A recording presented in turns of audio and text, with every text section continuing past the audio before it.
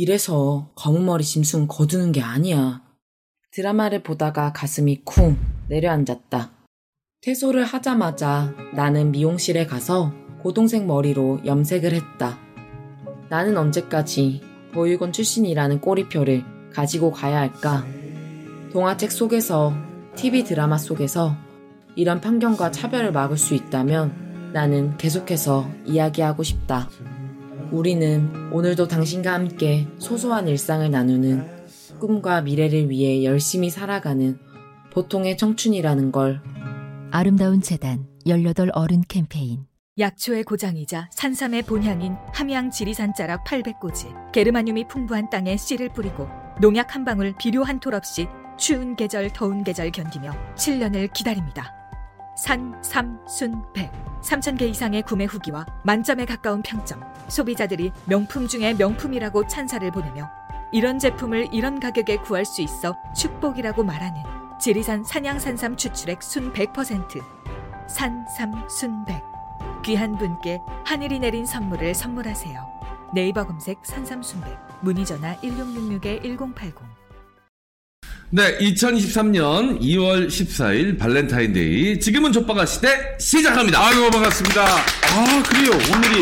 오늘이 발렌타인데이. 네. 보통 이렇게 되면 이제 보통 여자가 발렌타인데이 때 남자한테 초콜릿 주는 날이잖아요. 그렇죠, 화이트데이 때가 남자가 여자한테 주고. 네. 보통 센스 있는 여성 출연자들은 이제 초콜릿을 준비해서 남성 출연자들한테 주고, 또 화이트데이 때 되면 또 고마웠던 남성 출연자들이 여성 출연자한테 사탕 주고, 이런 아름다운 모습이 과거엔 존재했거든요. 요즘엔 저 또 씨발 아무도 없습니다. 김성이 당당하게 그냥 앉아있더라고요. 아, 저 발렌타인데이인지 몰랐어, 심지어. 몰랐어요. 어머. 네. 와, 알겠습니다. 정말. 아니, 그런 거 챙길 수 있는 사람이 여기서 송소미 씨밖에 더 있습니까? 예. 그나마 어린애가. 그 귀에 달린 거 초콜릿 아니에요, 그거? 아, 떼서 드시고. 우리 초콜릿, 우리 팔던 초콜릿 그거 아닙니까? 초콜릿 색 옷을 입고 오셨네요. 인간 초콜릿 뜯어 드세요. 너 깜짝이야. 진짜 먹을 수도 있어요. 자, 화이트데이 때 너 국물도 없다잉. 그래요. 아니, 제가 지금 시작하면서 거의 없다 오빠에게 카톡을 보냈어요. 이름 바꿨어요. 뭐라고요? 거의 없다 이름 바꿨어요. 어떻게? 거의가 없다로. 거의 갑다. 거의가 없다. 거의가 없다로 바꿨습니다. 거갑이라고 바꿨어요. 거갑. 백거갑. 백거갑. 지난 주말에 말이죠. 우리 저 거의 없다가 나왔던 그 대한 TV인가? 대한뉴스. 대한뉴스 죄송합니다. 예. 대한뉴스를 봤는데 그때 우리 거의 없다 빚 갚아라 그 파문 났을 때 대한뉴스 가보셨군요. 아니 그걸 봤어. 봤는데 내가 진짜 그것 때문에 이틀을 실성한 듯이 웃었습니다. 심지어 아들이 와가지고 아빠 왜 이러냐고 실성했냐고. 네. 아니, 얼마나 웃었는지. 뭐에 웃었느냐? 긴장한 표정. 사색이 된 표정. 그냥 여기저기서 빚 갚아라 그러니까 빚도 터진 줄 알고. 보통 자신이 결백하다 그러면 그렇게까지 안 놀랍니다. 놀라는 거 보니까 뭐 어디서 다만 몇만 원이라도 빌리게 빌렸어 그놈이. 아, 미치겠네. 와 진짜 거업을 보니까 거업이 아니야 이거는. 거의 없다가 거의 없어졌어요. 완전히 평소에 그 기백이 충만했던 그 모습이 다 사라지고 얼굴이 하얗게 찢어가지고. 여러분 거의 없다 오빠한테 가서 돈 갚으라고 하지 마시고 거의 갚았다면서요? 이렇게 해주세요. 지금 제가 물어봤어요. 아침에. 족바가는 오늘도 오빠 이야기로 시작을 합니다. 이렇게 얘기했더니 고발할 거라고 전해줘. 덕분에 진지하게 돈 갚으라고 DM을 보내는 사람이 있대요. 파렴치한이 됐다고. 아 그래서 저희가 이제 모레 오는 목요일에 거의 없다를 초대합니다. 네, 대탕트의 시대를 열기로 했어요. 본인 인증. 자, 그래서 이제 그 거업과의 관계 개선에 힘쓰시겠다. 그렇습니다. 예. 아니 거업이 지난 주간에 특히 토요일에 측면 승부 금요일에 그렇게 저를 씹었다는 얘기를 들었어요. 뭐 사정없이 씹었다고 얘기를 들었고 심지어 그 말도 했다면서 그러니까 SBS에서 잘렸지. 그 얘기가 됐다고. 남의 그 아픈 구석을 또 아주 그냥 상처를 후볐어. 아니 사람이 그 예전에 심재균 씨라고 굉장히 그 검찰에서 뭐 방귀 좀 끼시는 분이었어요. 뭐 정말 대단히 존재감이 높았던 검사였는데 그분의 남긴 명언이 있습니다. 찌르되 후비지는 말라. 찌르되 후비지는 말라. 이렇게. 네, 후비지 말라고. 후비는 순간 그거는 이제 생명을 보장할 수 없거든요. 그렇죠. 보장할 수 없거든요. 예. 근데 지금 거의 없다가 후빈 정도가 아니라 후빈 정도가 아니라 다시 빼서 또 찌르고 후빈. 그런 짓을 했다. 예. 그럼 또 김용민 가만히 있으면 안 되죠. 가만히 있으면 안 되지. 잘 걸렸어 이제. 요거 한 1년 갑니다. 요거. 예. 고발장을 전해주러 오겠다고 하네요. 그래요? 그래요. 목요일에. 자, 그럼 이제 그걸 받으면은 보는 앞에서 찢어버리기. 보는 앞에서 찢어버리는 예정. 예. 그래요. 거의 없다. 네. 정말 거의 없다 때문에 제가 지난 주말에 정말 1년치 웃음을 다 웃었습니다. 너무 즐거웠죠. 그런 생코미디가 어디 있습니까? 네. 우리가 이제, 음란물을 생포르노라고 했습니다. 네, 그렇죠. 이거 완전 생코미디. 생코미디. 누구도 의도하지 않았는데 그렇게 흘러 자연스럽게. 누구의 잘못도 아니지만 진짜 마치 약속한 듯 연출한 듯 완벽한 코미디가 만들어졌어요. 그래요. 자, 여러분 다시 한번 말씀드리지만 거의 없다가 돈을 누구한테 꾼 적이 없어요. 기본적으로. 그러니까 오해를 하신 거야. 뜨문뜨문 듣다 보니까 거의 없다가 돈을 빌려다가 안 갚은 이런 파렴치한이 돼버렸는데 그런 일은 없었다는 점을 거듭거듭 말씀드립니다. 그러니까 우리 김용민 이사장님께서 깔 때는 한 명만 까주세요. 네, 알겠습니다. 예, 앞으로 2명, 3명 돌려가니까 이게 막 내용이 섞여버리잖아요. 아니 심지어 그런 얘기까지 그러니까 나왔어요. 내용이 이렇게 됐어요. 그러니까 겁이 돈을 빌려놓고 안 갖고선 장례식장에 왔다는 건가요? 거기서 더 나간 거야. 장례식장에서 행패를 부렸다.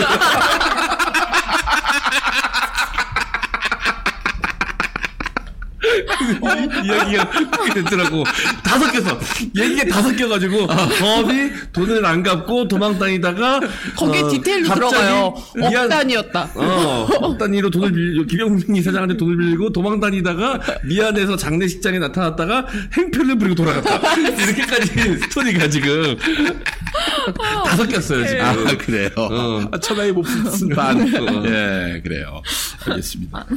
심지어는 억 단위로 빌렸다고 그러는데 50억이라는 얘기가 또 나와요. 50억이. 50억 클럽인가요? 나옵니다. 이게 다 섞여요. 여러분들 오해하지 마시고. 그 돈으로 주가 조작을 했다는 얘기가 나오고 있어요. 주식자인데요. 도이치 못했어. 뭐요? 바쁘구나. 심지어 그 얘기도 나오겠어요. 이런 거의 없다의 주홍 같은 범죄를 용서하기 위해서 예수님이 십자가에 못 박혔다. 아주 종교로 갑니까? 예, 그렇게까지 갑니다. 네. 예. 자, 거의 없다 얘기로 벌써 6분을 보냈습니다. 예. 거의 없다. 요즘 아주 효자 상품이에요. 예, 그래요. 진짜 잘 나가요. 효자 상품이야. 네, 잘 걸려들었어요. 그래요. 그냥 사실 맥락 없이 까는 느낌이 좀 있었거든요. 예, 근데 맥락이 생겼습니다. 얼마나 웃었는지 정말 지난 주말에 아주 이거 허리가 아플 지경이었어요. 너무 웃겨가지고. 그래. 양지열 변호사님도 막 상기된 표정. 그 옆에 여자 변호사님 처음 뵙는 분이었는데 아마 이쪽 유튜브 바닥에 오신 지 얼마 안 되신 분인 것 새로 같은데 오셨대요. 오시자마자 그런 낭패를 겪으셔가지고 같이 진행하는 진행자가 비투가 터진 거야. 방송 생방 중에. 나오자마자 유튜브 진보 방송 좀 해볼까 하고 첫 방송인데 진행자가 비투가 터졌어. 얼마나 놀라셨겠어요. 내 인생은 뭔가까지 생각하셨을 거 아니야. 예, 알겠습니다. 우리 거의 없다. 정말 너무 미안합니다. 죄송하고. 다 해놓고 그때가 너무 미안했대. 자, 그러니까 빨리 빚 갚으세요. 예. 자, 여러분, 기쁜 소식이 있습니다. 네. 송서미 앵커의 평화나무 영어 뉴스, 코리안 인사이트가 드디어 론칭됐습니다. 네, 그래요. 우리 송서미 아나운서 아주 이미지가 한결 개선됐어요. 네. 그동안 늦는다, 그리고 와서 바보다. 그냥 저 광고만 읽는다, 이런 비난을 받았는데, 심지어는 또 헷갈려가지고 송서미가 돈을 빌려가고 안 갚는다, 이런 소문까지 악소문에 휘말렸는데, 드디어 이제 그 이미지를 다 떨쳐내고 대한민국 대표 앵커로 우뚝 섰어요. 예, 영어 앵커로. 그렇습니다. 민주주의와 언론 자유가 위기를 만났는데 한국 상황을 좀 외국인들에게 디테일하게 알릴 필요가 있겠다. 우리만 이렇게 즐거울 수는 없는 거 아니겠습니까? 아니겠습니까? 네. 예, 그래서 영어권 시민들에게 대한민국의 진실을 알려드리는 방송 시작했습니다. 평화나무가. 네. 자, 그래서 여러분 많이 도와주시면 감사하겠습니다. 지금 평화나무 유튜브 가시면요, 코리안 인사이트가 올라왔어요. 예, 많은 사랑 부탁드리고 또 후원금도 또 보내주시면 저희가 다음에 프랑스어, 스페인어 뉴스도 만들려고 합니다. 네. 세계로 뻗어나가는군요, 이제. 그렇습니다. 예, 뭐 러시아어는 또 굳이 할 필요가 없을 것 같아요. 여기보다 더 심하니까. 네. 그래요. 여러분 평화나무 많이 도와주시면 감사하겠고 자막이 혹시 준비가 됐습니까, 우리? 네. 자막. 예. 그 하나은행 179-910041-36704 네. 예금주 거의 없다. 아니고 평화나무가 되겠습니다.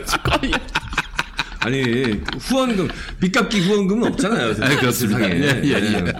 대신 빚갚아주는 후원금은 없습니다. 네. 자, 영어권에 그 친구가 있으시거나 혹은 커뮤니티에 가입하신 분들, 영어가 좀 능통하신 분들은 저희 유튜브 링크로 해가지고 전 세계에 알려주시면 감사하겠습니다.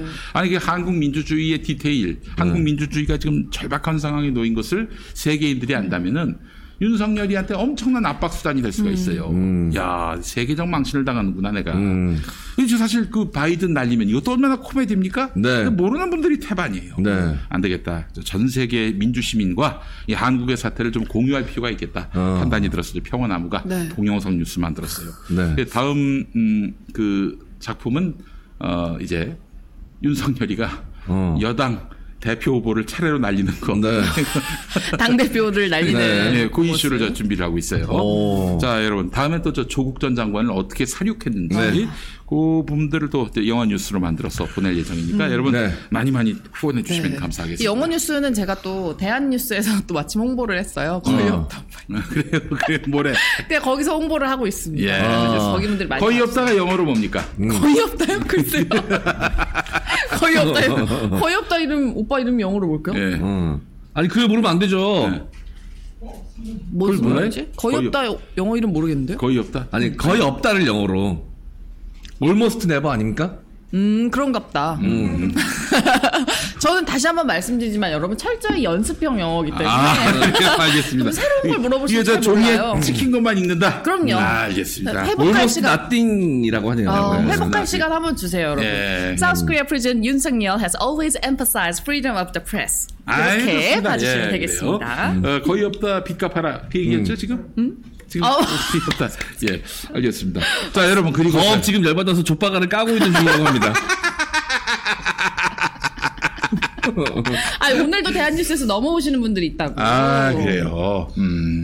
감사합니다. 거기가 요즘 실시간이 잘 나오거든요. 많이 찍고 막 그래요. 그래요? 다 뺏어와야겠다. 아니, 거의 없다 나오는데 뭐 그렇게 많이 찍어? 채무자가 3,000명입니다. 채권자가 3,000명이에요. 10,000명 중에 3,000명 채권자입니다. 그래서 맨날 거기다 거의 없다 빚 갚아라. 뭐 좋은 거 입고 나오나. 그렇지. 감시하려고. 광고가 나오면은 광고비 받은 거 빨리 빚 갚아라. 뭐 이렇게. 이제 그 가수 이상민 씨 캐릭터 거업이 가져와야 됩니다. 그래. 빚 갚는 캐릭터. 가져와야 됩니다. 대한뉴스에서 진짜 많이 넘어오신다. 예, 감사합니다. 자, 이제는 우리 족바가 시대를 비롯해서 저희 방송을 사랑해 주시는 건 너무 감사한데 이걸 또 그냥 또 자기 거에 가져가서 올리시는 분들이 계세요. 특히 뉴스 경장. 야, 정말 피비린내 나게 노력해서 만든 원고인데 이걸 홀라당 또 따다가 올리시는 분들이 있는데 신고해야죠. 안타깝습니다. 좀 그런 일을 안 해주셨으면 좋겠어요. 그래서 저희가 왜 그렇게 하셨냐라고 연락하면은 뭐 홍보해드리기 위해서 이랬다고. 아니, 홍보를 해주는 건 고마운데 왜 그 수익은 본인들이 가로채나? 수익 난 것도 우리한테 줘야지. 그래야 진정성 있는 거 아닌가? 맞아. 아니, 물론 수익 보내달라는 얘기 아니고 그냥 우리 컨텐츠는 우리한테서 볼 수 있도록 해주세요. 족바가 너무 인기가 많은가 봐요. 그렇지. 본인들 컨텐츠 만들어서 본인들 그 사이트 가서 보게끔 하시고. 맞아. 왜 남의 거 갖다가 하시나 모르겠어. 근데 이 변희재 고문 같은 경우에는 자기 메시지가 확산되는 것이 중요하기 때문에 마음대로 퍼다가 써라. 그랬던 모양인가 봐요. 예. 저는 그렇지 않습니다. 제 메시지가 확산돼서 한번 개망한 적이 있기 때문에 그래서 제 메시지는 제 김용민 TV 와서 볼 수 있게끔 해주시면 감사하겠습니다. 네. 올해 2월 이번 달부터 유튜브 정책이 좀 바뀐 게 이 쇼츠도 수익 창출이 되게끔 정책이 바뀌었어요. 아 그래요? 그래서 아마 가져다가 쇼츠 만들어가지고 올리는 사람들도 수익을 이제 예전보다 더 많이 만들 수 있거든요. 그래서 아마 더 그러시는 분들 계실 텐데 그거는 절도죠, 절도. 절도야. 네. 우리는 홍보를 요청한 적이 없어. 그러니까 그런 좀 하지 마시고 그리고 또 괜히 또 잘못했다가 한 3개를 그냥 그대로 카피해 가면은 네. 채널 자체가 없어질 수 있어요. 그런 불미스러운 일이 없도록 애써주시면 감사하겠습니다. 아, 저쪽에서 지금 그 대한뉴스 방송 내용을 전달해 주시는 또 중간에 비둘기들이 좀 계세요. 전소구들이 지금 엄청 많습니다. 지금 자, 출연료 지급하고 씹어달라고 거업 요청했답니다. 이거 거업한테 제가 한마디 하겠습니다. 네. 박근혜 정권 때 뭐 내가 대단치도 않은 사람인데 막 김용민이가 뭐 트위터에 한 줄 올리면은 그게 뉴스가 되던 시대가 있었어요. 심지어는 박근혜한테 애비나 딸이나 이렇게 그랬거든. 그때 그게 SBS 8시 뉴스 2번째 곡지였어. 그런 적도 있었어, 내가. 그러니까 내가 그때 하도 그런 일들을 많이 당해가지고 어느 순간은 안 되겠다 해서 내가 출연료를 요구하겠다. 나와 관련해서 씹는 뉴스, 뭐 칭찬하는 뉴스는 뭐 나오지도 않을 상황이니까 씹는 뉴스 이거 반드시 출연료를 받겠다 이렇게 선언을 했지만은 그 뒤로도 계속 제 글을 멋대로 갖다 쓰고 나쁜 놈으로 이미지 다 씌웠는데 거의 없다. 야, 너 아직 멀었어. 이 정도 갖고 그래. 출연료를 요구해? 이거 뭐야? 빨리 저 우리 거업은. 어차피 내일 나오니까요. 네. 아, 내일 모레 나오니까요. 예. 그때 또 재밌게 이야기 나눠보도록 하겠습니다. 네, 그래요. 네. 그 거업은 하여튼 뭐 오해였으니까 뭐 오해를 빨리 풀고 돈을 갚기 바랍니다. 아니야 끝까지 진짜. 예. 목요일에 또 사과 플랜카드도 걸어주시기로 했으니까. 그럼. 네. 사과 플랜카드 이제 걸기로 했어요. 네, 여러분들 기대해 주시기 바라겠습니다. 완전 갚다로 하나 걸어주세요. 완전 갚다. 그래요. 전부 갚다. 네. 진짜로 화났대. 진짜로. 아니에요. 네, 장난치는 걸 겁니다. 예. 진짜로 화났어. 그것도 한번 집에 가서 봐야겠다. 자, 알겠습니다. 자, 그리고 김건희 관련한 권오수 재판 결과. 네. 요거 상당합니다. 네. 대단해요. 예. 이제는 뭐, 김건희를 조사 안 할 수 없게끔 판결문에 못을 박아놨어요. 그것도 수십 차례에 걸쳐서 김건희의 이름이, 그것도 최은순의 이름까지 함께 거론이 됩니다. 자, 37차례나 언급이 됐다라고 하죠. 네. 아니, 일단 핵심은 이거예요. 도이치모터스 주가 조작 사건의 유죄 판결을 내린 1심이죠. 1심. 판결문을 보면은 김건희의 계좌들이 주가 조작에 이용됐다. 김건희가 주가 조작했다가 아니라 김건희의 계좌들이 주가 조작에 이용됐다. 이 무슨 차이가 있을까? 계좌를 이용당했다고 이야기를 한 거예요, 지금? 이용됐다. 이용당했다라고 하면은 김건희와 무관하게 뭐 무슨 계좌가 털린 것 같잖아. 그게 아니에요. 김건희 수사가 아직 이루어지지 않았어요. 네. 기소 여부도 결정이 안 됐어. 이런 마당에 김건희가 주가 조작했다. 이런 말을 할 수는 없는 거 아니야. 그렇잖아요. 하지만 주가 조작에 김건희 계좌가 이용됐다라고 한다면은 주가 조작 주인공으로 제일 먼저 의심할 사람이 누굽니까? 김건희 아니야, 김건희. 네. 김건희잖아. 다만 수사가 안 됐기 때문에 이 김건희가 주가 조작했다라고 말을 못 하는 거야. 현재로서는. 자, 그런데 말이죠. 공소시효 얘기 많이 했습니다. 네. 공소시효가 이제 뭐 다 지났다 이렇게 얘기하는 사람도 있고 그런데 저 도표를 보시면 아시겠습니다만은 자, 김건희의 계좌가 주가 조작에 동원된 때는요. 2009년부터인데 2010년 10월 정도까지는 확실하게 김건희 계좌로 주가 조작이 이루어졌다는 건데 요게 말이죠. 2010년 10월 이후라고 했단 말이에요. 네. 그러면은 공소시효가 얼마입니까 이게? 공소시효. 10년. 10년이야. 그러면 10년 지나면 몇 년에 공소시효가 끝나요? 2010년 2010년 10월에 마지막 주가 조작을 했다? 네. 10년 지나면 언제가? 20년 10월이죠. 네. 20년 10월 아니야. 그러면은 김건희 주가 조작 끝났네? 라고 생각할 수 있지. 네. 자, 그런데 말이죠. 아닙니다. 이 주가 조작 범죄가 총 5단계에 걸쳐 이루어지는데 2010년 10월이면 두 번째 단계야. 그 뒤로 세 번째 단계, 네 번째 단계, 다섯 번째 단계 총 5단계가 있었는데 김건희 것이 동원된 게 이제 2단계란 말이에요. 그럼 3단계에서 5단계까지는 김건희가 개입을 안 했는가? 그건 알 수가 없어요. 네. 네. 그 정확하게 그 의심만 될 뿐 물증은 없는 상황인 것이죠. 네. 아마 검찰이 이재명 수사에 한 10분의 1 정도의 정성만 쏟았어도 아마 진실은 금방 규명됐을 겁니다. 네. 근데 2단계는 2010년 10월까지란 말이죠. 네. 자, 그래서 공소시효가 그러면 끝나는 거 아닌가. 근데 5단계가 끝난 게 2012년 12월이에요. 2012년 12월. 얼마 전이었지? 2022년 12월에 공소시효가 끝났을 테니까. 네. 그러면 이것도 다 끝난 거 아니냐? 근데 말이죠. 2021년 12월에 권오수가 기소가 됩니다. 네. 기소가 되면 공소시효가 중단이 됩니다. 중지가 됩니다. 예. 그러니까 이제 그 공범들의 수사가 가능해진다는 거죠. 그렇죠. 공소시효가 중단된 상황이에요. 그래서 사실은 지금 1년 남은 상황에서 공소시효가 중단이 된 거란 말이지. 예. 자, 그렇다면은 그 1, 2단계 정도인데 총 5단계라고 했잖아요. 네. 그러니까 검찰과 법원은 이 5단계가 다 한 사건이다. 한 사건이다. 그렇기 때문에 뭐 1, 2단계하고 3, 4, 5단계 관계 없더라도 1, 2단계에 이미 김건희의 그 계좌가 동원됐다면은 김건희는 5단계까지의 그 범죄, 이게 하나의 범죄니까 이 범죄에 대한 책임을 물을 수도 있다. 이런 얘기입니다. 자, 이걸 어려운 말로 포괄일죄. 포괄일죄. 네, 포괄일죄. 네. 일죄. 예, 이렇게 된단 말이죠. 자, 그러면 이제 2022년 12월에 공소시효가 끝난 게 아니라 2021년 12월에 권오수 회장이 기소가 됐으니까 2021년 12월 이후로 중단됐어요. 그리고 이번에 포괄일죄가 맞다. 네. 5단계에 거친 거 다 하나의 범죄다. 그렇기 때문에 김건희는 수사 대상입니다, 여러분. 네. 수사 대상이에요. 예. 자, 근데 김건희 수사 그동안 왜 안 했느냐. 뭐 그런 얘기 많이 하잖아. 한동훈이가 왜 그 민주정부 때는 안 했냐. 그러는데 윤석열이가 서울중앙지검장, 네. 검찰총장 할 때는 그때는 수사를 아예 안 했어요. 그리고 그 검찰총장 그만뒀잖아. 네. 정치를 했잖아. 대선에 나갔잖아. 그때는 불러도 안 나갔어. 김건희가.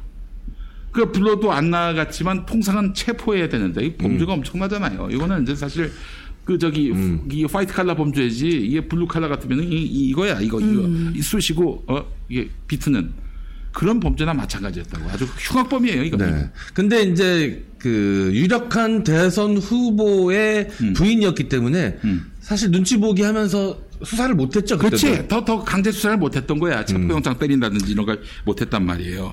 자, 그러면 이제 검찰이 수사할 명분도 생겼고 그러니까 네. 이제 부를까? 수사할까? 네. 기소할까? 재판정에 세울까? 가능할까요? 불가능하다고 봐야지.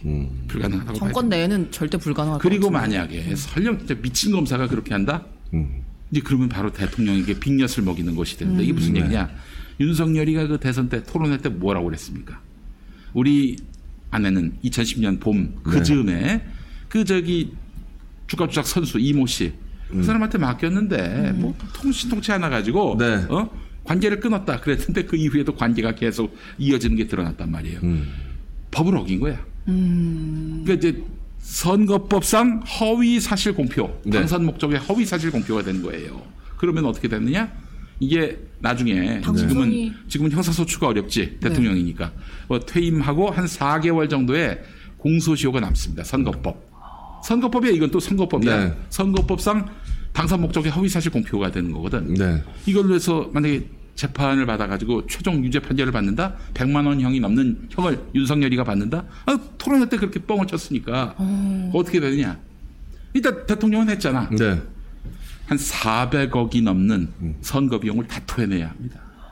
그러면 그걸 이제 본인이 털진 않아. 네. 국민의힘이 토해내야 됩니다. 그쵸. 국민의힘 후보니까. 그래가지고 이재명 후보도 당선이 안 됐지만은, 당선 안 됐더라도 네. 선거비를 보전받았기 때문에 네. 그 선거법 위반으로 걸었어, 얘네들이. 아무개를 네. 알면서도 모른다고 뭐 거짓말 쳤다고 뭐 그런 걸로 해가지고. 네. 네. 어쨌든 이렇게 해서 윤석열도 골로 갈 수 있다.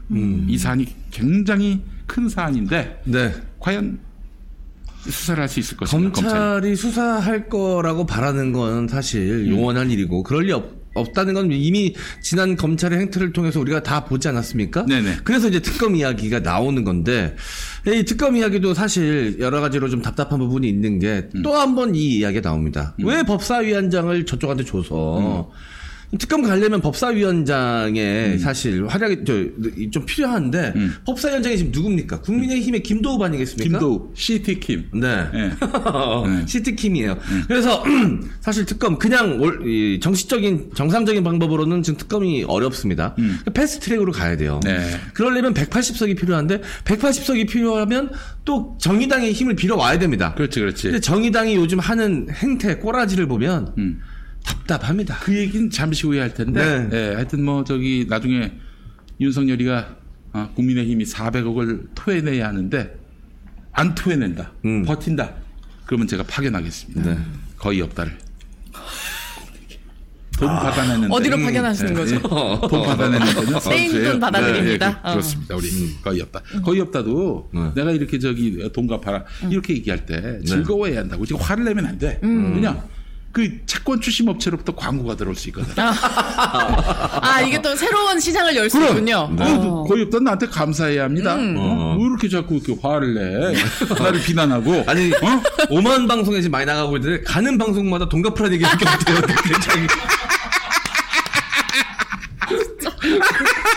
영화 얘기를 하면 영화 얘기를 듣고 댓글에 영화에 관련 댓글이 올라와야 되는데 다 돈 갚으라는 얘기밖에 없대요. 그래서 영화 얘기는 됐고 돈 갚아요.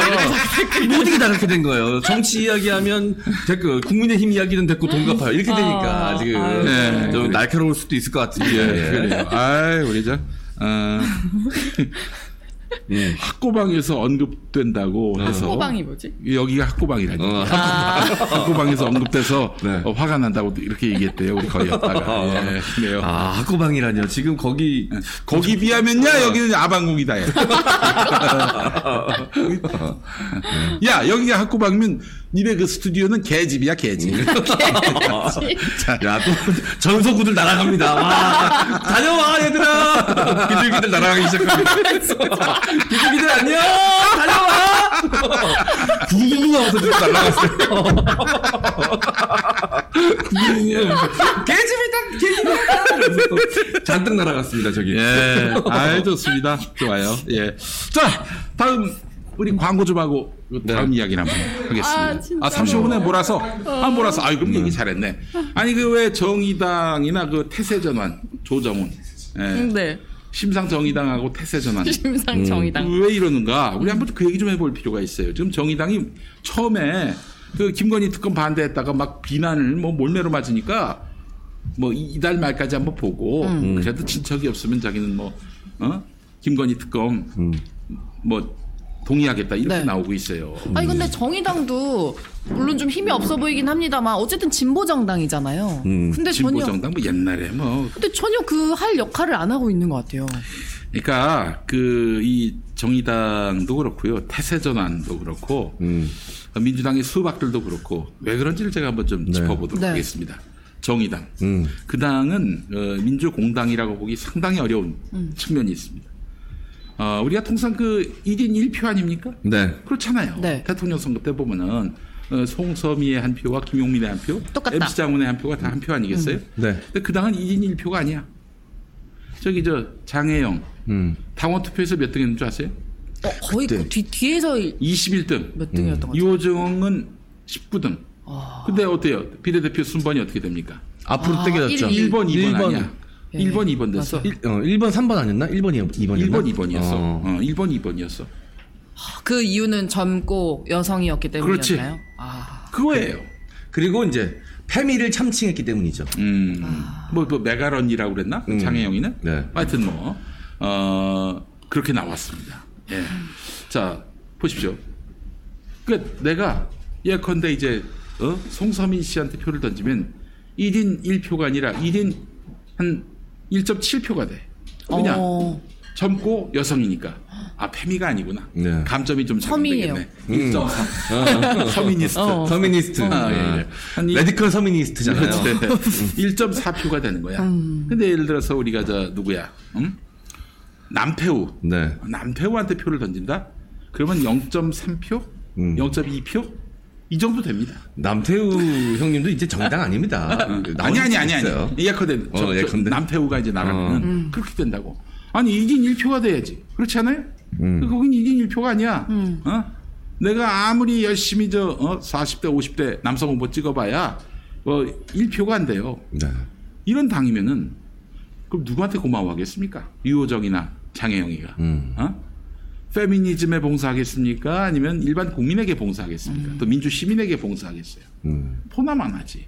조정훈이가 시대 전환이라서 원내 정당 됐나? 아니잖아. 조정훈이가 누구지 누가 알아? 그렇잖아요. 네.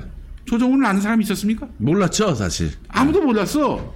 근데 더불어 시민당 하면서 양정철이가 조정훈이를 끌어온 거 아닙니까? 세워준 거 아니에요? 그러니까 얘는 고마울 대상이 양정철이지 국민이 아닙니다. 민주당 당원이 아니에요. 그러니 민주당 당원 눈치도 안 보고 그냥 지멋대로 가는 거지. 특히 정권 바뀐 이후부터. 우리 용해인 의원 나왔잖아요. 용해인 의원은 훌륭해. 네. 이 사람도 경우가 비슷하지만은 자기에게 배지를 달게 해주신 민주 시민에 대한 고마운 마음이 있는 사람이에요. 그러니까 의리를 지키는 거 아닙니까? 이런 사람 계속 정치시켜야지. 그렇지 않아요? 네. 민주당 수박들은 어떻습니까? 민주당 수박들 중에 내가 다 국회의원들 169명 이름을 봤는데 듣도 보도 못한 이름이 그렇게 많아요. 사실 169석이나 됐는데 과반 이상이 뭡니까? 플러스 20석 아니에요. 네. 모르는 사람이 부지기수야. 이거 어떻게 된 일일까? 그자들도 그냥 엉뚱하게 공천받았고 특별히 하는 일이 없었다는 거죠. 하는 일도 없었어. 그냥 지역에서만 열심히 했던 거지. 아니 지역에서 열심히 할 것 같으면 지방의회 의원이 되거나 지방자치단체장이 돼야지. 왜 국회의원이 됩니까? 국회의원은 울릉도 살아도 내가 서울 노원갑에 출마할 수 있어요. 왜냐? 국민의 대표니까. 그러니까 이제 지역구 국회의원은 그 지역에 사는 국민을 대표하는 국가의 의회 의원이에요. 그러니까 국민의 대표지. 그러니까 서울 노원갑에 사는 국민의 대표지 서울 노원갑 주민의 대표가 아니야. 그런데 이 사람들은 지역의 유권자들한테만 잘 보이고 동네만 부지런히 돌아다니면은 다음에 또 당선된다. 이런 전체 민주당 지지자들을 보지 못하는 거지. 수박짓 하는 거예요. 그래서. 그러니까 음수 사원이란 말이 있습니다. 한동안 음수 시원이라고 했어요. 음수가 시원하니까 음수 시원이라고 했는데 음수 사원. MBC 들어가면 음수 사원이라고 크게 붙어 있어요. 네. 지금은 아마 치웠을 거다. 이게 아마 박정희가 쓴 건데 음수 사원이 뭐냐면은 지금 마시고 있는 물의 근원을 생각하라. 그러니까 네가 지금 물을 마시고 있는데 말이야. 이 물을 주신 분이 누군지를 한번 생각해보라. 이런 얘기예요. 말하자면은 너를 지금 국회의원 시킨 사람이 누군지를 잘 봐라. 그럼 누구예요? 민주 시민들 아니야. 네. 민주 시민들에 대해서 아무런 부채감도 갖지 않는다. 그런 인간들이 뭐하러 정치합니까? 민주당에서 딴 당 가든지 무소속으로 나가서 지역 주민들에게 지지를 받아가지고 되든지. 그러니까 보세요. 이게 고마움을 모르는 이 정치인은요 그렇게 국민들을 배반합니다. 네. 정의당, 민주공당으로서의 어떤 네. 틀이 무너졌죠. 네. 시대전환, 다음에 시대전환이 또 민주당 그렇게 비례대표로 나올 수 있겠어요? 불가능하지. 그러니까 얘는 지금 저쪽에 국민의힘에다가 입질하고 있는 건지도 몰라요. 그렇잖아. 네. 네. 그리고 민주당의 수박들도 마찬가지고. 자기 그냥 지역구 국민들 자기 조직만 잘 관리하면 다음에 또 되겠지. 이 심산일 거란 말이죠. 이런 그릇된 통념과 그릇된 구조를 깨지 않으면은 우리는 또 다음에도 수박 때문에 정말 고통스러운 또 4년을 보낼지 모르겠습니다. 갑자기 슈퍼챗이 쏟아집니까? 네, 이거 다 거의 없다가 보내는 건가? 슈퍼챗 상환. 슈퍼챗으로. 네. 참여형 상환. 참여형 상환. 쪼양님이 우리 집은 정의당을 정의업당으로 부른 지 한참 됐습니다 하면서 5만 원 보내주셨고요. 자, 하루두알님이 지금 이벤트는 일름보들이 문제다. 윤석열이 잘못된 거나 일러라. 쓸데없이 사건을 만들어서 분위기를 이상하게 만들지 말라 하면서 2만 원 또 보내주셨고, 콩이랑 두부랑님이 김엄마 족바가에서 왜 살생부 광고 안 하셨어요? 실방 놓쳤잖아요 하셨네요. 그래요? 이렇게 좀 비밀리에 진행을 했어요. 어제 4시부터 월요일 4시에 살생부를 합니다. 또 정리를 해야 돼. 네. 혹은 각성을 해야 돼. 그런 정치인들 명단을 발표하고 왜 이자들이 진짜 민주시민들에게 뒤통수를 치는지를 일일이 소개해드리는 시간인데, 어제는 이준석과 김종민을 얘기했습니다. 다시 한번 보시라고 다시 보기 하시면 되겠습니다. 네. 아이고 우리 M장님 건강 챙기세요 하면서 79,000원을 보내주시고 아유 감사합니다. 유러브민님 감사합니다. 감사합니다. 유러브민님. 네. 자주 오시는 분이잖아요. 네 맞아요. 자주 오시는 분이시고 우리 저희 M장기획 방송에도 항상 들러주시는 분이십니다. 네. 맥킴님도 돈 보내요 하면서 49달러. 혹시 거오빠가요? 돈 보내요 하고 그냥 또 보내주셨습니다. 그래요. 감사합니다. 자 정말 여러분들의 사랑 너무 감사합니다. 7,500원 보내시면서 김준환님 정의가 거의 없다. 정의당이 아유. 정의당에 정의가 거의 없다. 네. 좋은 말씀 감사합니다. 예. 자 광고 갑시다. 뭔가 그곳을 떠난다는 게 되게 믿기지가 않았거든요. 반평생보다 더 많이 자랐는데 갑자기 떠나게 된다니까 믿기지도 않았고. 여러분의 독립은 몇 살이었나요? 보육원의 아이들은 만 18세가 되면 시설을 나와 홀로 살아가야 합니다. 어른이 되기는 아직 이른 나이. 곁에 아무도 없다면 그것은 자립이 아니라 고립입니다. 18. 홀로 어른이 되어야 하는 아이들을 위해 함께 해주세요. 아름다운 재단은 18 어른의 건강한 자립을 응원합니다. 아름다운 재단 18 어른 캠페인. 약초의 고장이자 산삼의 본향인 함양 지리산 자락 800고지, 게르마늄이 풍부한 땅에 씨를 뿌리고 농약 한 방울 비료 한 톨 없이 추운 계절 더운 계절 견디며 7년을 기다립니다. 산, 삼, 순, 백 3,000개 이상의 구매 후기와 만점에 가까운 평점, 소비자들이 명품 중에 명품이라고 찬사를 보내며 이런 제품을 이런 가격에 구할 수 있어 축복이라고 말하는 지리산 산양산삼 추출액 순 100%, 산, 삼, 순, 백 귀한 분께 하늘이 내린 선물을 선물하세요. 네이버 검색 산삼순백, 문의전화 1666-1080. 네, 미디어 실험 만나보고 왔습니다. 네. 상도의 상도의를 보여드렸는데 상도가 상도에게라고 또 얘기해 주시는 분들도 계시네요. 그거 네 얘기야라고 얘기를 해주셨습니다. 아니 우리 저 곽상도가 그 지금 뭐 아버지 보고 한 거지 어떻게 그게 그 자식 보고 한 거냐 이런 식으로 얘기를 했어요. 조민 장학금과 관련해서. 예, 그렇죠. 그리고 50억을 그 곽상도 널 보고 했지 저기 곽경채 보고 했겠어? 그리고 문 전 대통령 가족 저격수였었어요 원래. 그렇죠. 문준용 씨 관련해서 계속해서 그 이상한 소리 했던 게 바로 곽상도 아니었습니까? 당시 이제 돌아가면 2016년에 국회가 구성되면서 그 당시에 이제 이명박 정부 거치면서 한 10년째 여당을 하고 있었잖아요. 국민의힘에. 그런 상태인데 2016년에 공천을 다 누구를 줬느냐. 그 박근혜 대통령의 관료에 대한 어떤 그 관료 성애자라고 부르면 관료 패티시. 관료 너무 좋아해. 그냥 관료 성애자. 약간 늑수거래한 관료들을 많이 뽑았어요. 여기저기다 네네네. 아 그럼요 하는 이제 고시 합격한 성균관대 나와서 관료하는 사람 좋아한다 그래서 그때 무슨 성자를 넣어서 막 무슨 말도 만들어지고.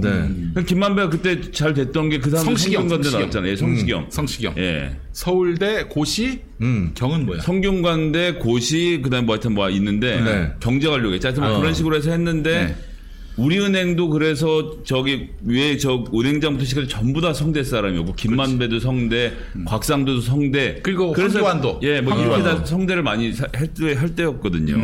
그런데 이제 문제는 정권이 바뀐 다음에 문재인 정부가 들어섰잖아. 그럼 이제 청문회를 해야 될 거 아니에요. 10년 안에 청문회를 해본 의원도 없고 그 다음에 보좌관들도 없고 그럼 얘네들 여당할 때는 청문회를 어떻게 하느냐. 국정감사랑. 공무원들한테 전화해요. 야 질의서 좀 갖고 와. 그럼 공무원들이 자기가 답변할 질의서를 가지고 옵니다. 그럼 공무원 적당히 고쳐갖고 의원들이 나가서 하나만한 소리를 하는 형태로 이제 진행을 하는 거예요. 죄송해요, 사장님. 보완이 안 된다. 112 신고해주세요. 방송에 왜 난입을 이런 난입을 나서 하는 거예요. 마이크는 나한테 있어. 이 양반들이 남의 방송에 와가지고 행패야! 무슨 광고 같다. 남의 방송에 와서 행패야! 야, 이거. 관련 없는 사람 나갑시다. 아, 저는 빼주는 거예요? 형이랑은 나가 있어, 뒤지기 싫으면. 핸드폰 손대지 마!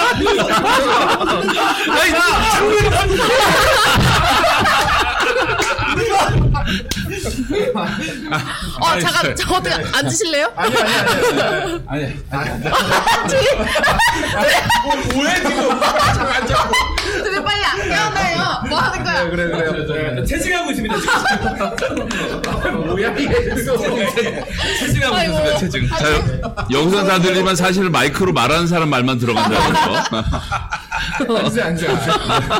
아니, 아까 내가 장난으로 화를 냈는데, 구독자분들이 진짜로 놀라셔가지고. 야, 또 그거 야, 마음이 여리네. 마음이 여리잖아. 그래서 농담이었다는 걸 다시 한번 얘기합니다. 변호사는 왜 선임해서 오신 거예요? 네? 변호사를 선임해 오셨어요. 변호사 대동하고 왔어. 양아치네. 혹시 왔다가 집단 폭행인가 뭐 그런 거 당할까봐 혹시 몰라서 변호사는 데려왔어요. 수임료를 아직 안 받아서 정신 구두계약증. 어쨌든 고소고발은 집행해서 뭐야? 내가 지금 종이봉투가 없어가지고. 아니 지금 김성회 소장님 영문을 모르시잖아요. 아니요. 저 영문 다 아는데 조금 전에 보니까 거엽다님이 요 앞에 그 돼지불백집 있거든요. 거기서 아침부터 소주를 드시고 계시는데 막 욕을 하면서 김용래 막 욕을 하더라고. 그래서 왜 저러시나 했는데 살을 많이 사귀고 들어오셨네 지금. 아니 보세요. 거엽다의 이 차이를 보십시오. 영락 없는 채무자의 행동입니다.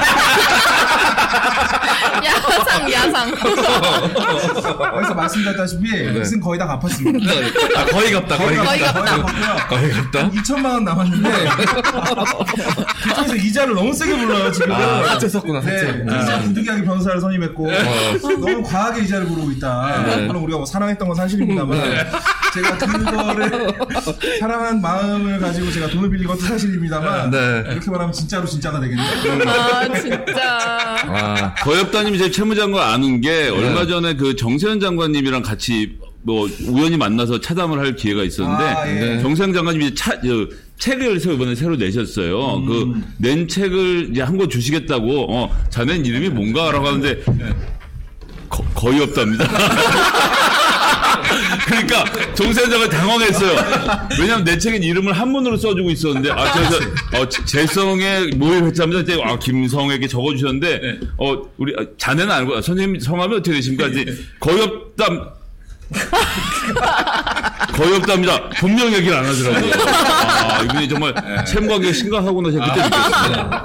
본명도 말안 가자. 지금은 농주야. 변호사 선임하셨어. 정세현 장관님이 끝내 본명을 알려달라고 그러시더라고요. 한문으로 적어드리겠다. 그래서 한자를 틀리게 알려드렸습니다. 제육할 때 제자로 알려드렸어요. 제육. 네. 제육을 했어요. 백제육. 어쨌든 김용민 TV와 대한뉴스는 아주 사이가 좋다라는 점. 네. 그리고 아니 막 화를 냈다 그래서 너 오늘 집에 가서 볼게 생겼구나 해가지고 대한뉴스 무슨 요일 하시죠? 네? 무슨 요일 하시죠? 월요일부터 토요일까지야. 월요일부터 토요일까지 계속합니다. 알겠습니다. 저희가 보복 방문 한번 하겠습니다. 고발장은 그대로 접수가 된다는 점. 네. 허위사실 유포로 인한 명예훼손. 뭐라도 써서 붙이고 오지. 하기 10분째까지 하자. 변호사증도 아니고 신분증도 아니고. 여기까지 하고 사라지겠습니다. 원래 이 깜짝 만남이라는 게 너무 길어지면 재미가 없어요. 맞아요. 여기까지만 하도록 하겠습니다. 잘 가요. 네. 자 우리 거의 없다는 목요일에 뵙겠습니다. 반갑습니다.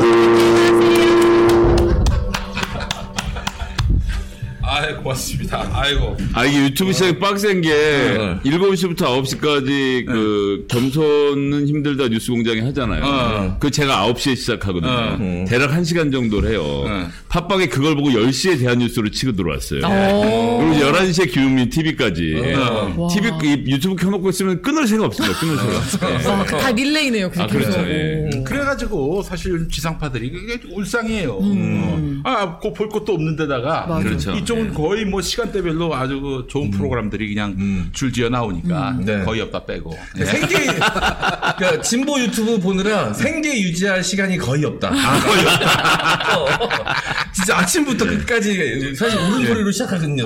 그렇지. 그래가지고 끝날 때까지 밤까지 이동영 TV 그리고 그때 가면은 또 이제 새벽 2시에 라이브 방송하는 또 김성수 평론가님 방송이 있고 뭐 있어요. 쉴 시간이 거의 없어요.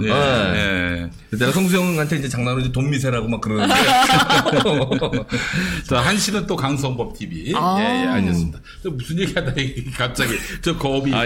그래서 이제 아까 전 얘기를 원래 돌아오면 그래서 관료들 세상에서 청문회를 하는데 청문회를 해본 의원이 한 명도 없고 보좌진들도 10년 가까이 일을 안 하다 보니까 어떻게 해야 되는지를 모르는 상태에서 누구가 두각을 나타냈냐. 검사 출신 의원들이 두각을 나타냈어요. 그렇지. 주광덕, 곽상도 이런 사람들이 그때 치고 나온 게 검사 출신으로 시작해서 나온 거고 그래서 그때 무슨 문화가 잡혔냐 하면 그전까지는 국회에 없던 문화인데 이 검사들 중에는 일부는 가족들을 노리는 사람들이 있거든요.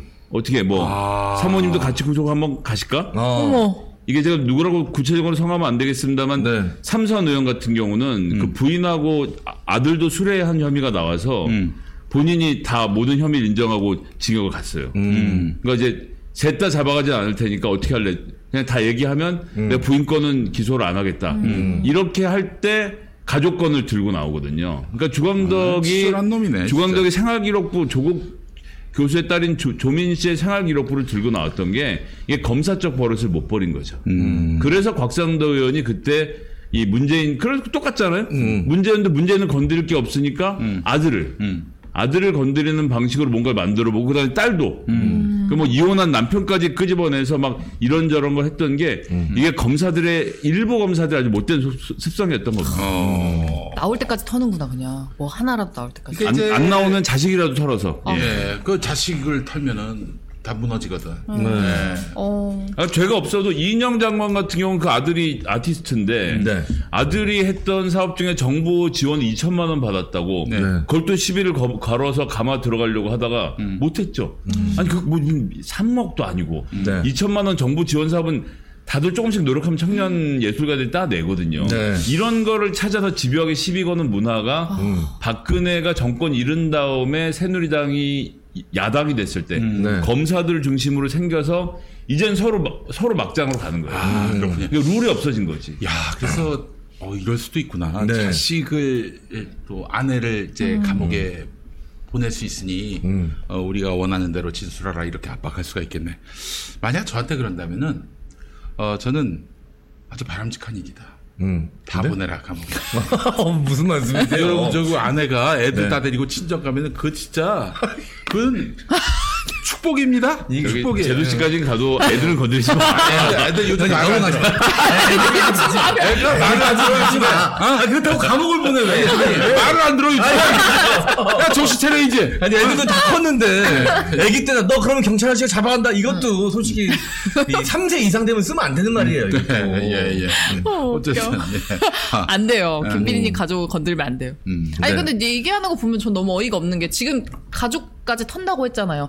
정작 가족이 제일 아킬레스건인 건 대통령이고 심지어 한동훈 장관도 알렉스한 얘기 나올 때는 우리 어린 아이를 건들지 마라 이런 식으로 얘기했었잖아요. 근데 자기들은 건들고 있는 거예요. 그렇게 했기 때문에 잘 아는 거죠. 이 문화와 습성을. 근데 이제 이게 옛날에 이제 검사들 사이에서 범죄자의 가족을 건드리는 거였기 때문에 공개되지 않았고 대부분 경우에는 가족을 건드리면 공개를 하지 않는 이런 것들이 있어서 지저분한 얘기 여기까지만 진짜 하겠습니다. 깡패가 집권한 나라예요. 지금 이게 어처구니 없는 일 아니겠습니까? 자, 그리고 곽상도 건은 굉장히 지금 민심이 폭발하다시피 한 거 아닌가요? 제가 주변에 이야기 듣기로는 또 그 어디서 또 알 수 있냐면 언론 보도를 보면 알 수 있어요. 모든 언론이 막 그냥 격한 어조로 비난합니다. 분노가 폭발했다 이러면서. 이게 대통령실까지 나서서 판결이 이상하다고 말하는 건 지금 제가 보기에는 머리 털라고 처음이거든요. 윤석열 정부에서 뭔가 잘못했다고 말하는 건 이번이 처음이거든요. 글쎄 말이에요. 근데 이번 건이 잘못됐다라는 것은 정확하게 이거를 이제 범위를 좁혀서 외과 수술적 타격, 서지컬 스트라이크라는 건데요.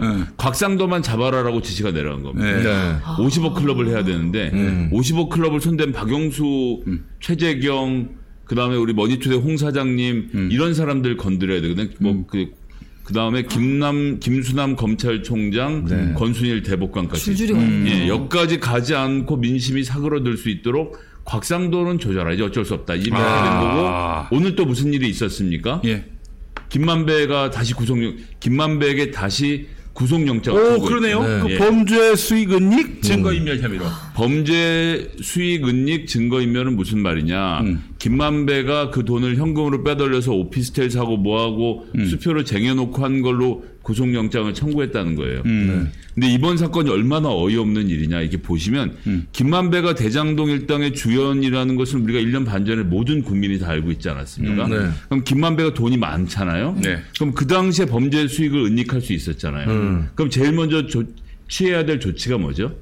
김만배의 범죄 수익을 은닉 못하도록 김만배의 자산을 동결시키고 김만배가 현금화한 부분을 찾아야 되는 거예요. 그러면 당연히 김만배의 자금을 관리하는 사람들의 인신을 구속하거나 이들을 법적으로 딱 검사가 잡아서 이들이 못 움직이게 했어야 했죠. 근데 지난 1년 동안 김만배의 이 자금 관리는 두 명 어떻게 했습니까? 그냥 돌아다녔어요. 그 사람이 그 쌍방울의 부사장 출신으로 오토바이 타고 김만배 태워서 나갔던 그 사람이거든요. 검찰이 다 알고 있었어요. 그런데 1년 동안 놔둔 거예요. 왜? 1년 전에 만배 형이었거든. 그러니까 이 사람은 돈을 막 숨기고 이러는 1년 동안의 과정을 그냥 놔둔 거야. 이게 범죄자 몇 천억 대의 범죄가 일어났다고 검찰이 이야기를 하면 제일 먼저 잡아들여야 될 최측근. 지금 이재명 대표 노린다고 그 최측근들 막 잡아들이잖아요. 김만배도 마찬가지죠. 근데 안 하다가 김만배가 이재명 대표와 관련된 진술을 끝까지 안 하고 버티니까 이제 김만배를 풀어주면서 그 사람들 이제 와서 잡았거든요. 그리고 곽상도 1심 판결이 저렇게 나고 대통령실에서 오다가 딱 나오니까 김만배를 다시 구속을 하려고 하는 거예요. 뭔 수사가 이래. 지금 이재명 대표 곧 구속한다는 거 아니야? 영장 쓰다는 거 아니야? 그 와중에 이제 김만배로부터 진술을 받아내야겠다. 이 또 조급증이 좀 읽힙니다.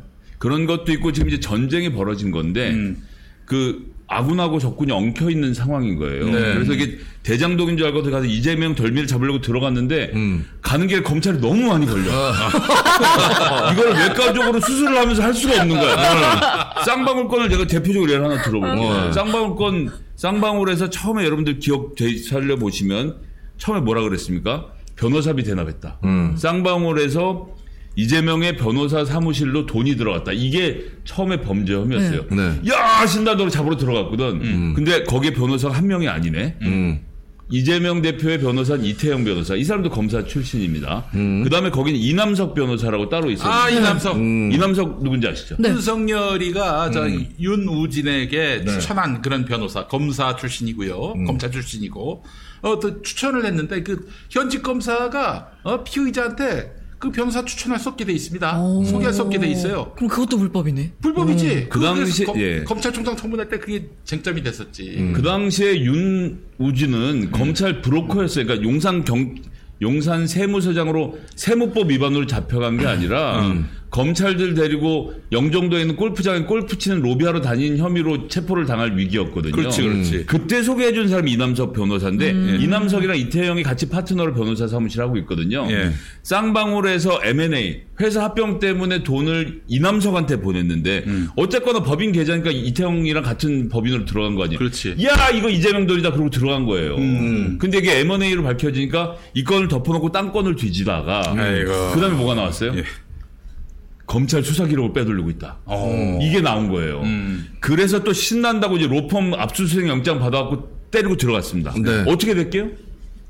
이남석 변호사의 컴퓨터에서 특수부만 갖고 있던 자료가 나온 거예요.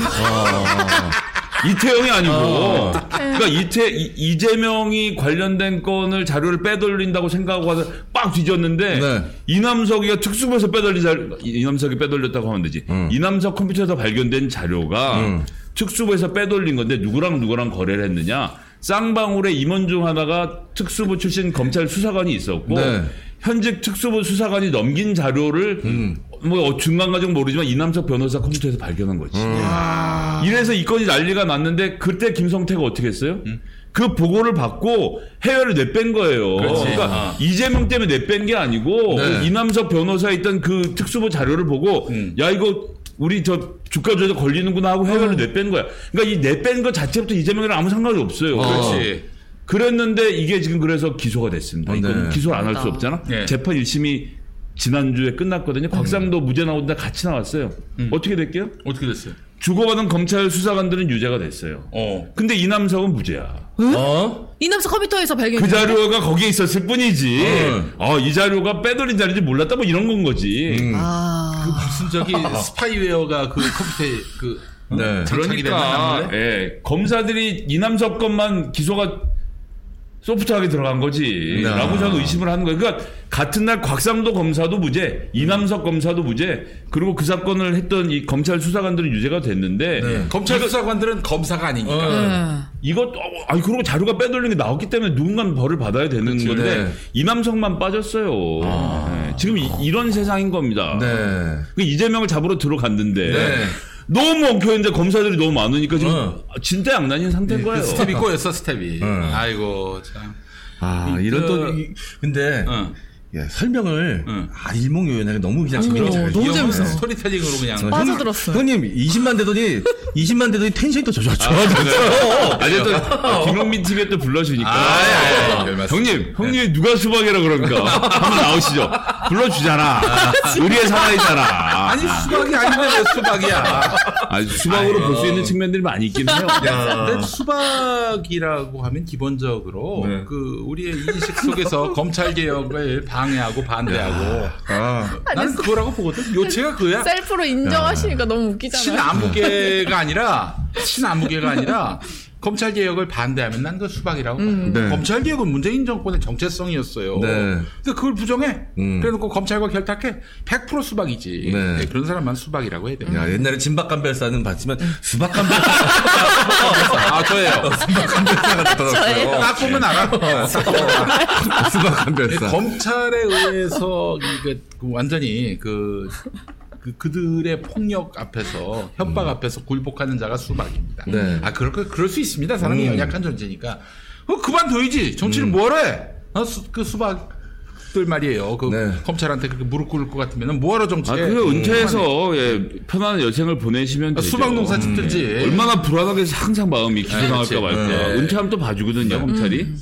저는 우리 김성회 소장님이 하시는 말씀을 항상 좀 귀담아 듣고 공부할 때도 많이 참고하고 방송도 항상 시간 날 때마다 보려고 하고 그런 이유가 사실 그래요. 우리 시청자분들, 청취자분들은 듣고 싶은 얘기만 듣고 싶은 마음도 있어요, 사실. 우리가 좀 더 힘내고 싶으시니까. 근데 우리가 이렇게 계속 싸워나가고 하는 과정에서 사실 불편한 진실들도 분명 존재하거든요. 하지만 알아야 되는 진실들, 하지만 듣기에 좀 불편할 수 있는 것들이 있어요. 그런 것들을 일부러 안 할 수도 있고, 난 그건 잘못 아니라고 봐. 얘기 안 할 수도 있지만, 누군가는 얘기해야 될 진실들이 분명히 있습니다. 그거를 김성회 소장님이 늘 해주세요.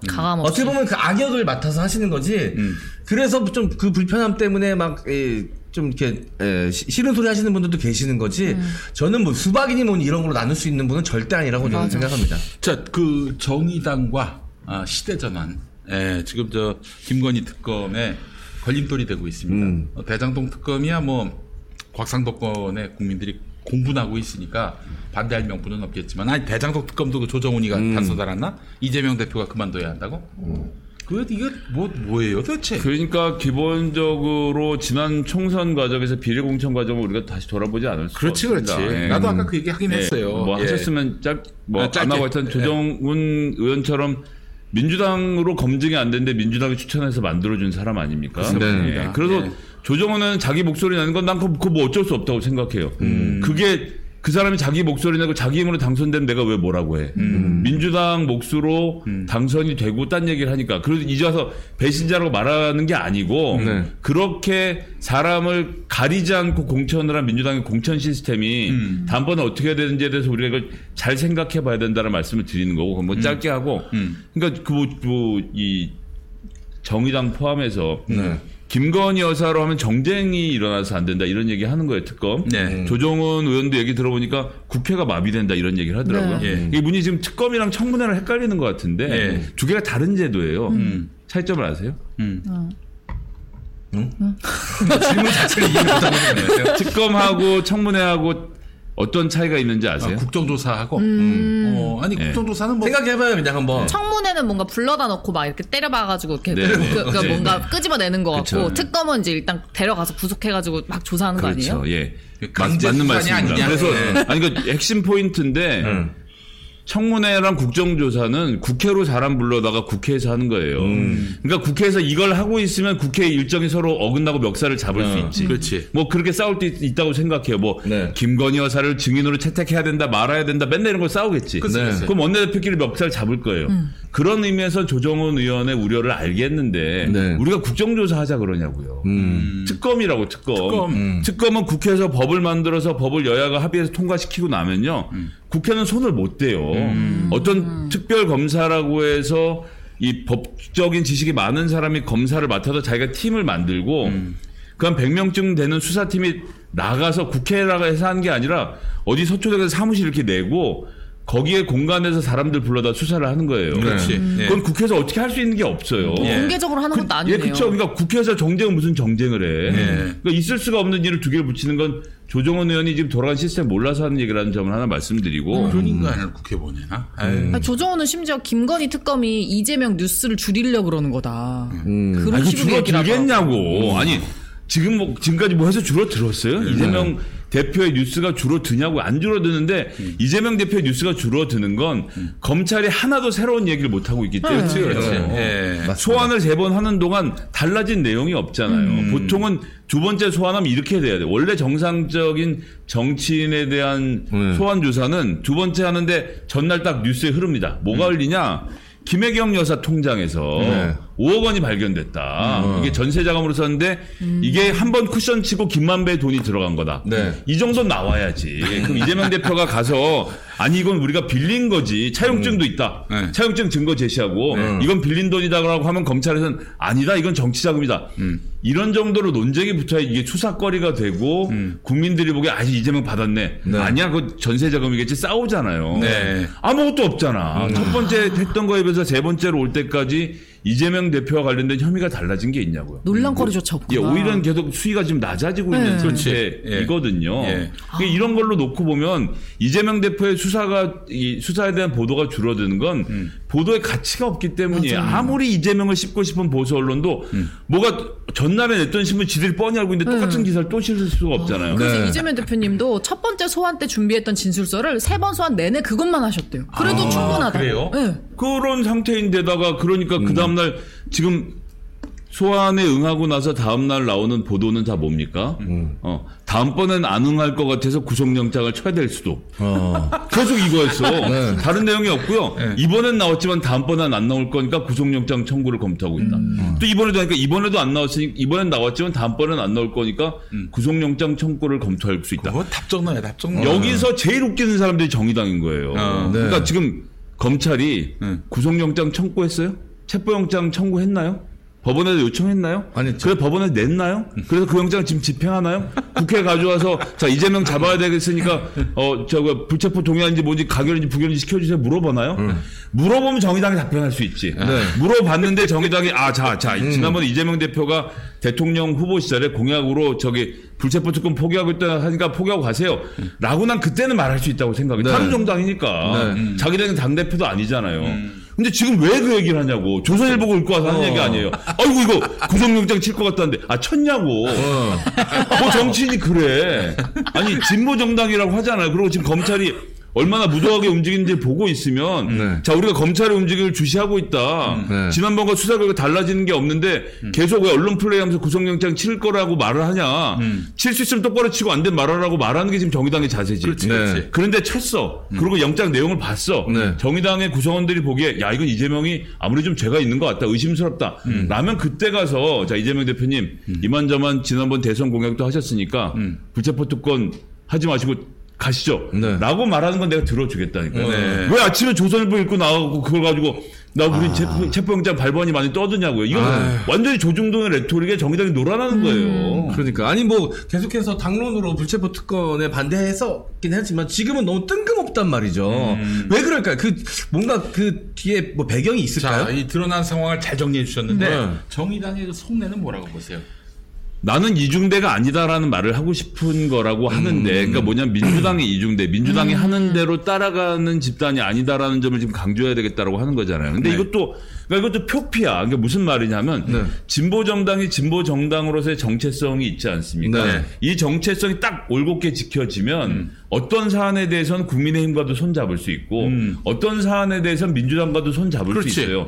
정의당의 스탠스가 딱 올곧으면 사람들이 이 주제에 대해서는 뭐 예산을 따야 되니까 국민의힘하고 같이 하는구나 이렇게 이해할 수도 있고 어떤 사안에서 이렇게 할 수도 있는데 이게 우르르 따라다니는 인상이고, 그러니까 정의당이 뭐 하는지 잘 모르겠는 거예요, 사람들이. 그러니까 민주당의 주장에 하나를 동의하면, 니네 민주당 이중대 아니야? 라고 비판하는데 딱히 반박할 논리가 없는 거죠. 그러니까 정의당이 지금 진보정당으로서 자기 스탠스를 잃으니까 뭘 해도 이상하게 보이니까 야, 55 클럽은 어떻게 지금 곽성도 저렇게 되니까 이걸 특검 반대하기는 어렵잖아요. 그러니까 이건 특검은 찬성해 놓으니까 김건희까지 따라가면 우리 이중대 소리 듣는 거 아니야? 지들끼리 지금 쫄아 있는 상태인 거예요. 그럼 지금 모든 정치의 목표가 뭐 정의를 실현하고 이런 게 아니라 내가 이중대로 보일까 안 보일까. 이 모든 정치의 척도가 그거야. 정의당의 척도가. 그러니까 김수환 추격위원 같은 분의 예를 들지 않을 수가 없는데 이런 분들 이제 종교와의 대화를 하러 다른 스님을 만나거나 이런 일들을 많이 하셨어요. 독담도 하고 이러는데 동네 신부가 약간 불안해 보이는 사람이 절에 드나들면 저거 신부인데 저거 왜 절 드나들어? 저거 뭐 있는 거 아니야? 천주교 신자 아닌 거 아니야? 이런 의심을 하잖아요. 근데 김수환 추기관 아무도 그런 의심을 하지 않지 않습니까? 그치. 오히려 종교 통합을 위한 노력으로 보지. 그럼 정의당이 해야 될 스탠스는 누가 봐도 자기들이 정의당처럼 보이는 게 우선인 거예요.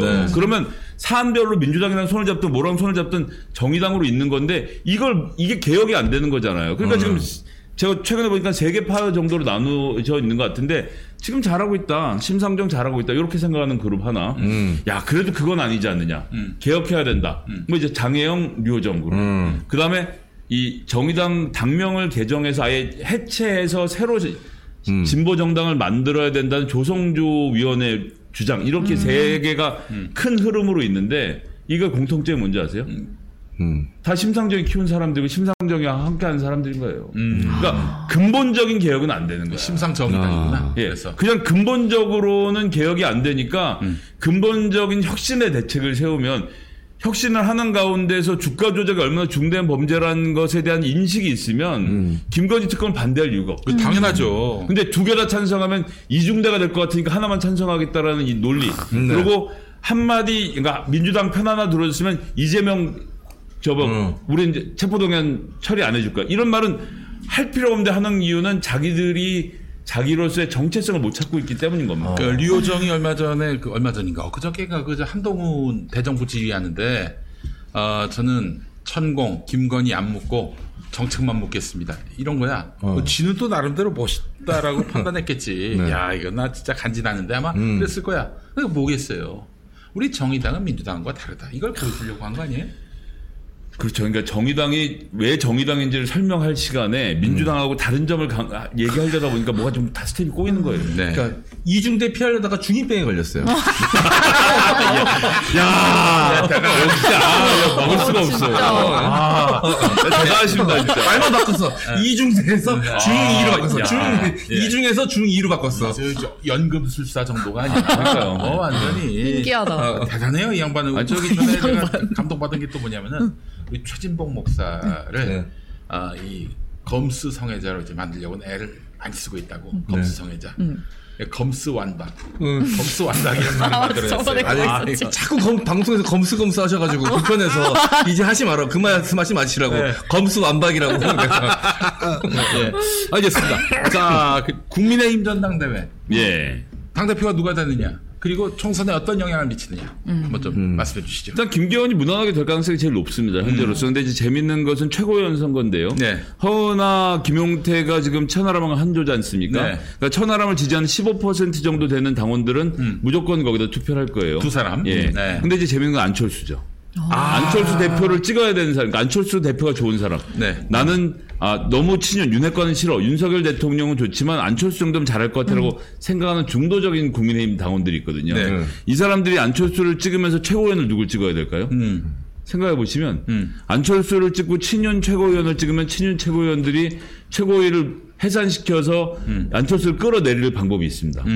그러니까 그런 일이 안 생기려면 어쩔 수 없이 강제적으로 비윤이나 반윤을 찍어야 되는 거예요. 그러니까 안철수 대표를 지지하는 대략 한 30에서 50% 정도 되는 지지자들이 울며 겨자 먹기로 허은하, 김용태조를 찍을 수밖에 없는 상황. 그러네. 왜냐하면 이 사람들이 들어가야 오히려 역설적으로 안철수 대표의 지위가 보장이 되거든요. 그런데 안철수 대표는 본인이 무능력해서 한 명의 최고위원도 본선으로 데려오지 못했어요.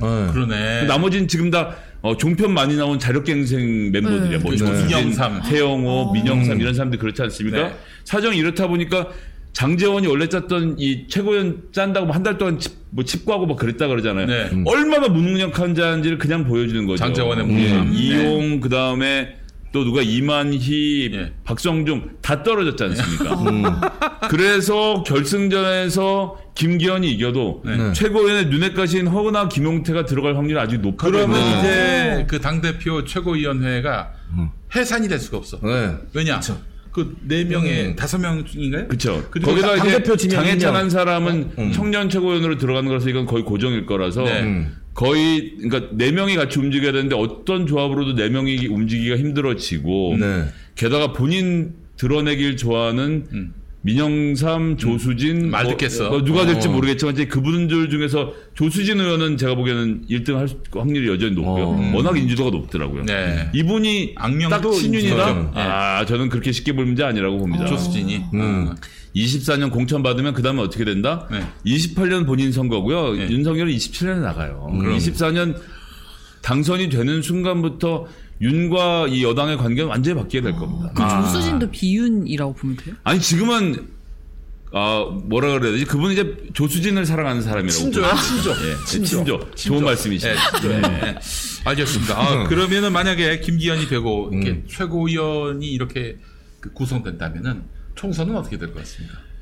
그럼 이제 일단 국민의힘이 우리 앞에다가 레드카펫을 깔아준 것까지는 운동장에 잔디를 쫙 골라주고 메꿔는데 다 메꿔주고 잔디 싹 지금 물까지 준 상태거든요. 이제 우리가 잘 뛰기만 하면 된다. 저기는 너무 좋아요. 멤버 김기현 나오고 막 해갖고 공천 지금 국민의 대통령실하고 관료들 쪽에서 대통령이 생각하는 서울대 법대 나와서 검사하거나 서울대 나와서 검사하거나 서울대는 못 나왔는데 검사 수사관 하는 사람들 요렇게가 또 5-60명 지금 검찰 쪽에서 변호사 포함해서 나오려고 준비하고 있고 대통령실 언저리에서 또 한 50명 준비하고 있어서 지금 지역위원회 253개 중에 100개를 지금 윤석열 대통령이 꽂아야 되는 상황이에요. 이거 쉽지 않습니다. 이거 난리가 나는 건 나는 건데 이렇게 꽂으면 더 좋고. 여하튼 이러나 저러나 김기현 당대표님이 이끄시는 국민의힘은 저는 더 바랄 게 없다. 그러니까 지금 다음에 윤석열의 목표가 뭐냐. 윤석열의 목표는 자기가 퇴임한 이후에도 안전한 거예요. 그게 유일한 목표야. 그렇지 않습니까? 그렇죠. 유일한 목적이고. 그러니까 이 검찰도 확실하게 자기 친정으로 만들어가지고 정권 대통령이 이재명이 되더라도 이 검찰은 절대 나의 손아귀 안에 있어야 되는 것이고 그리고 당도 그걸 뒷받침할 수 있는 정치 세력을 만드는 거. 이게 윤석열 정치의 유일한 목표입니다. 그렇잖아요. 그러면 이제 이거를 받을 수 없는 국민의힘에서 정상적으로 정치 생활을 해온 사람들이 부딪힐 수도 있는 것이고 또 국민들이 또 저항하지 않겠습니까? 그러면서 윤석열은 그런 야망은 미몽에 그치고 말 것이다. 이렇게 정리해도 되겠습니다. 네, 그렇습니다. 알겠습니다. 저 예전에 김용민 브리핑이었나요? 우리 소장님께서 전화 인터뷰로 그때 현안 짚어주시는 코너가 있었어요. 맞죠? 꼬마 김성회를 인간을 만들어준 것은 우리 김용민 PD님의 은공은 제가 항상 잊지 않고. 그때 김용민 브리핑 맞죠? 맞아요. 맞아요. 그때 그 코너 완전 애청자였거든요. 너무 좋아했었거든요. 하루에 5분, 10분씩 이제 전화 통화하는데 하여튼 굉장히 즐거웠습니다. 저는 그거 끝나고 바로 다음날 측면승부 녹화가 있었거든요. 정치 잘 모르니까 그때 두 분이 하신 내용을 다 스크립트 적어가지고 다음날 측면승부에서 거대로 하고 그랬어요. 측면승부 할 때도 그때 있었어요. 그때도 하고 있었구나. 그때 손혜원 의원이 보좌관도 자기 목소리 낼 필요가 있고 좋다라고 해서 이제 허락을 해주셔서 그렇게 두 분이 제가 이 자리에 오늘 20만 유튜버가 될 수 있도록 만들었습니다. 자, 여러분 얼마나 디테일이 강합니까? 우리 김성회 소장님. 한마디만 더 여쭙겠습니다. 아니 김성회 정치도 해야 되잖아요. 어떻게 언제쯤 발표됩니까? 이제 지역구를 신중하게 정하는 게 되게 중요하다라고 생각하고요. 어느 동네나 가도 다 동네 어르신들이 계시거든요. 그래서 이제 밖으로 알리기 전에 동네 어르신들 좀 찾아뵙고 이미 마음에 정하신 바가 있나요? 마음에 정한 바는 있어서 이제 이만저만한 분들을 찾아뵈면서 제가 이만저만해서 이 동네에서 한번 시작해 보려고 하는데 허락을 해주셨으면 좋겠습니다. 이걸 거절하는 사람은 없지. 넌 안 되라고 말하진 않는데 최소한 남들이 알기 전에 먼저 가서 찾아뵈야 될 분들을 지금 이제 요번 달까지 찾아뵙고 나면 어느 정도 인사를 드리고 나면 제가 다음 달 정도에는 공개할 수 있지 않을까 생각합니다. 3월쯤에 아마 공개가 될 것 같은데 너무 늦었는데요. 열심히 하겠습니다. 저는 어딘지 알 것 같습니다. 알고요. 그리고 여러분들이 많이 환영하실 만한 곳이 아닐까 그런 생각을 해봅니다. 그것까지만 해요. 무조건 당선시킨 다음에 그 국회의원으로서 또 업무하시느라 바쁘시면 유튜브 운영이 힘드시거든요. 옳은 소리를 싼 값에 사옵시다. 할 거예요. 할 거예요. 아니 유튜버가 국회의원 해야죠. 그렇다고 봅니다. 소통의 통로를 포기하고 정치할 수는 없으니까. 맞습니다. 이게 지금 저 수박들 문제가 뭐예요?